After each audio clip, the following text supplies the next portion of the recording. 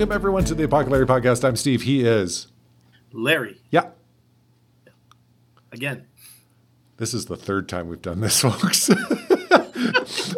Oh, my gosh. I am such an idiot. But my friend, it is good to be with you. I'm glad that we got to do this. Sorry, I just got to move this up so I can see it. But, folks, honestly, I balled something up. So here we are doing this a whole recording over again. But look, it's going to be even better the second go around. It was the third time for the introduction. That's where the thing is. But my friend, tonight we're going to talk about Zechariah 6, which is this one of these weird dreams, right? Or two of these weird dreams. Two really, really odd dreams. Yeah.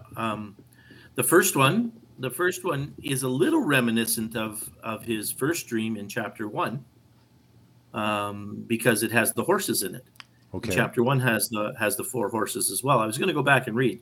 In chapter 1, the horses were, what were they? Were they black and brown and white? Yes, something like that. We'd have to go back and look. And this time they're other colors. Yeah. Yeah. Yes. Yeah. So we're figuring, as you know, that he's an old man, as you know. So he had this dream. He has the first dream, then he has to get up and go to the washroom. And when he comes back, he has a very similar dream, but it's a bit different because that's how dreams go. Yeah.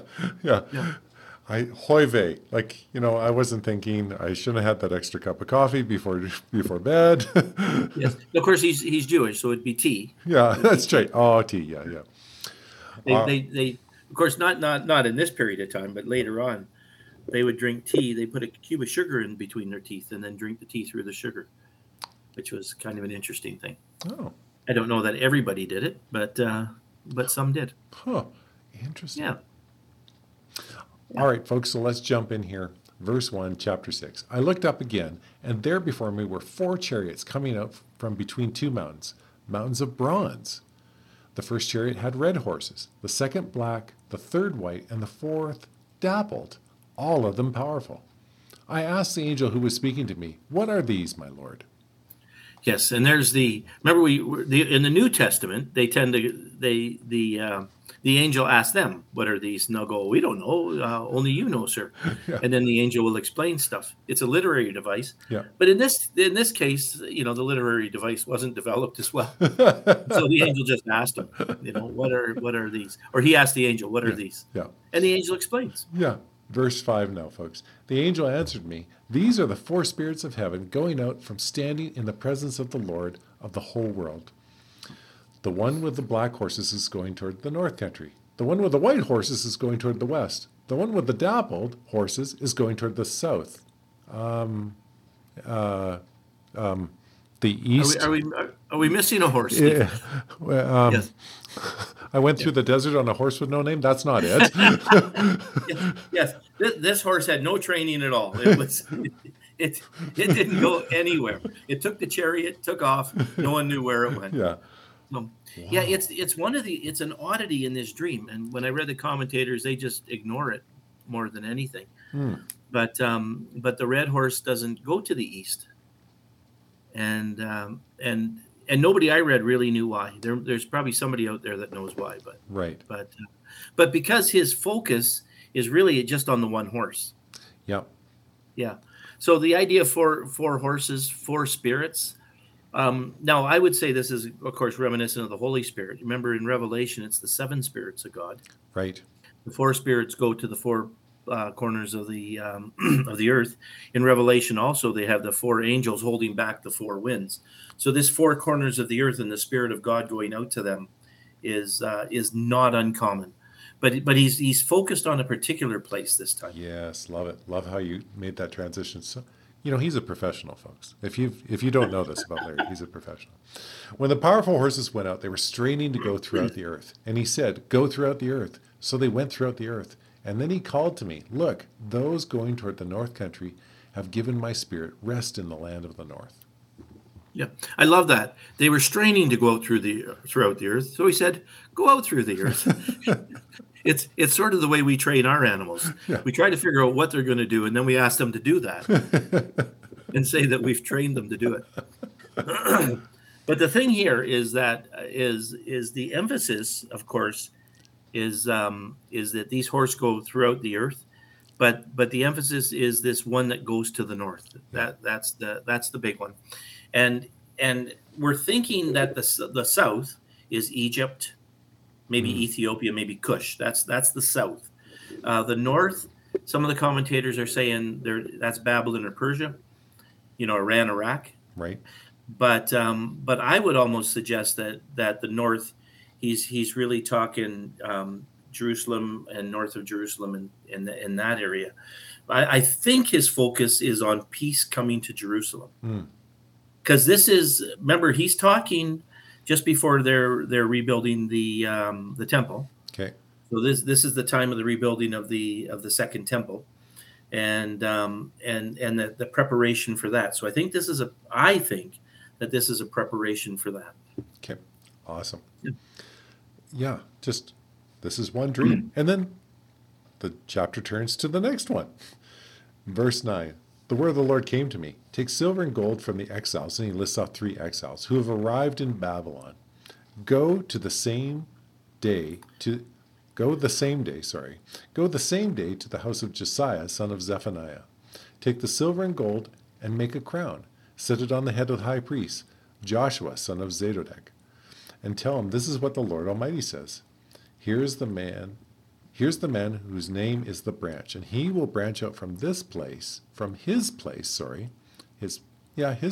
build the temple of the Lord.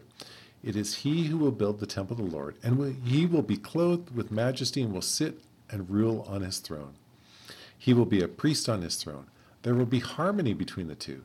The crown will be given, again, to these 3 people that he mentions, the son of Zephaniah, as a memorial in the temple of the Lord. Those who are far away will come and help build the temple of the Lord, and you will know that the Lord Almighty has sent me to you. This will happen if you diligently obey the Lord your God. Yeah, a little piece in there, right? I'm going to do all of this stuff if you obey the Lord. That's very Mosaic, like Moses. Not a mosaic, but Moses. It's not. Hey, I got these little shards of clay here. I'm gonna build a temple out of them. So again, so these exiles are to come from Babylon. They think that the 3 names are not the names of people, but they are an appellation. They're a title, that they may not be actual people. However, Josiah the son of Zephaniah and Joshua the son of Jozadak, those are the people, right? Those are the main guys. And so what Jeremiah is saying is they're going to make gold for these guys. They're going to put it on the head, and these are the ones that are going to rebuild the temple. So again, this is just a foreshadowing of the temple that's about to be built. Right. Okay. Yeah. And it's very important. Now, some of the scholars, they'll look at these 2 things and they'll say, hey, the one's a priest and the one's sort of a king, right? Yeah. Now, it can't be a king over Jerusalem, because Jerusalem couldn't have a king at this point, right? Because they were still under Persian rule, right? And so since there's no king, some try to push this forward and say he's talking about a Messiah. But then they'll say the Messiah came in the form of Jesus. Right. And Jesus was a king, and he was a priest. Right. Remember? Priest in the order of Melchizedek, king in the order of King David, and a ruler as well. And so some say that really this is pushing forward to the future. Okay. To the coming of Jesus. And it could be. There are always those that when they read prophecy, they see double fulfillments. There was a fulfillment for their time. There was a fulfillment for the future. Now, I try to shy away from that as much as possible. I don't like going that direction, unless the New Testament comes back and says, hey, that was pointing at Jesus. Right. Yeah, which they did a lot. Yeah. They took, but I don't remember them taking any of these verses and pointing them specifically at Jesus. But I do think that what's happening here is he is prophesying about this temple that they're building.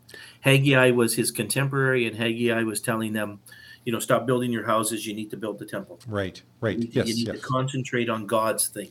Yeah. And I think Zechariah is doing the same thing.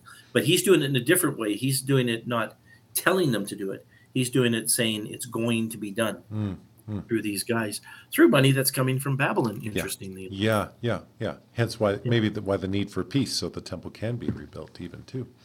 Yeah, and it'd be nice if the gold and silver came from Babylon, because they were the ones who took it from the original temple.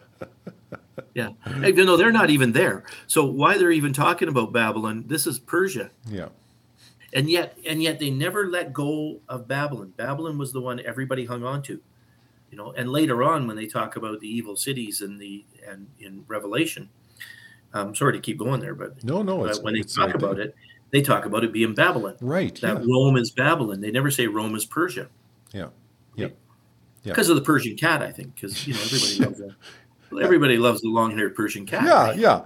But babble, like who wants to listen to a babbler? Well. Yeah. Other than maybe a brook, maybe that's the only thing that gets away with it. So I think what he's pointing at in all of this is this temple that's going to be built, and not too far in his future, actually. Right. Yeah. Interesting. What a bizarre little piece of scripture that we tripped into here, right? Is these two bizarre dreams that and it's just fascinating, like you said, Larry. Oh. Yeah, we could talk about dreams, because God seems to use dreams. Yeah. Remember, all the way back to, who was our guy, Prince of Egypt? Not Moses. Joseph. All the way back to Joseph and Pharaoh's dreams. Yeah. Pharaoh had those weird dreams. And I like Joseph because he tells him the dream and then he interprets it. He doesn't even say, tell me your dream. He says, no, this is your dream. And this is what God says is going to happen. Right? Yeah. So he was an interpreter of dreams. And I don't know that God, I wonder if God still uses dreams. Mm-hmm. I don't know. Mm-hmm. Can't use mine. Mine are, well, if you can use these, maybe you can use mine. Why am I wearing a moose head? I don't know. It must mean something. What is God telling me? I look good in antlers. But in this case, of course, the dreams are very important, and they are. And again, he says, you're going to have peace if you obey me. Yeah. We like it better in the New Testament, where he just says you're going to have peace, and he doesn't throw in all that obedience stuff. or does he? oh, hurtful, so hurtful. It hurts my heart. Oh, my friend, thank you so much for that, folks. That was fantastic. I love how Larry illuminated these passages, and I think we might have commented at one point. The scholars kind of went like this with them, like it means something, sure, but we don't know. So it's so fun to see this kind of stuff. We're so thankful that you could join us on this. A little programming note: we will not record next week, but we'll be back with you the week after. I'm taking a wee trip, so I'll be out of the picture for just 1 week, and then we'll be back. But as always, please know how thankful we are that you listen. Don't hesitate to tell your friends. We're on Spotify, Google Podcasts, and Apple Podcasts, and wherever you get fine podcasts in your neighborhood. If you're at a corner store, I'll take a podcast, please. Is that my friend Larry and Steve? Oh, yes. I'll take the Apocalypse podcast off the shelf. That looks pleasing.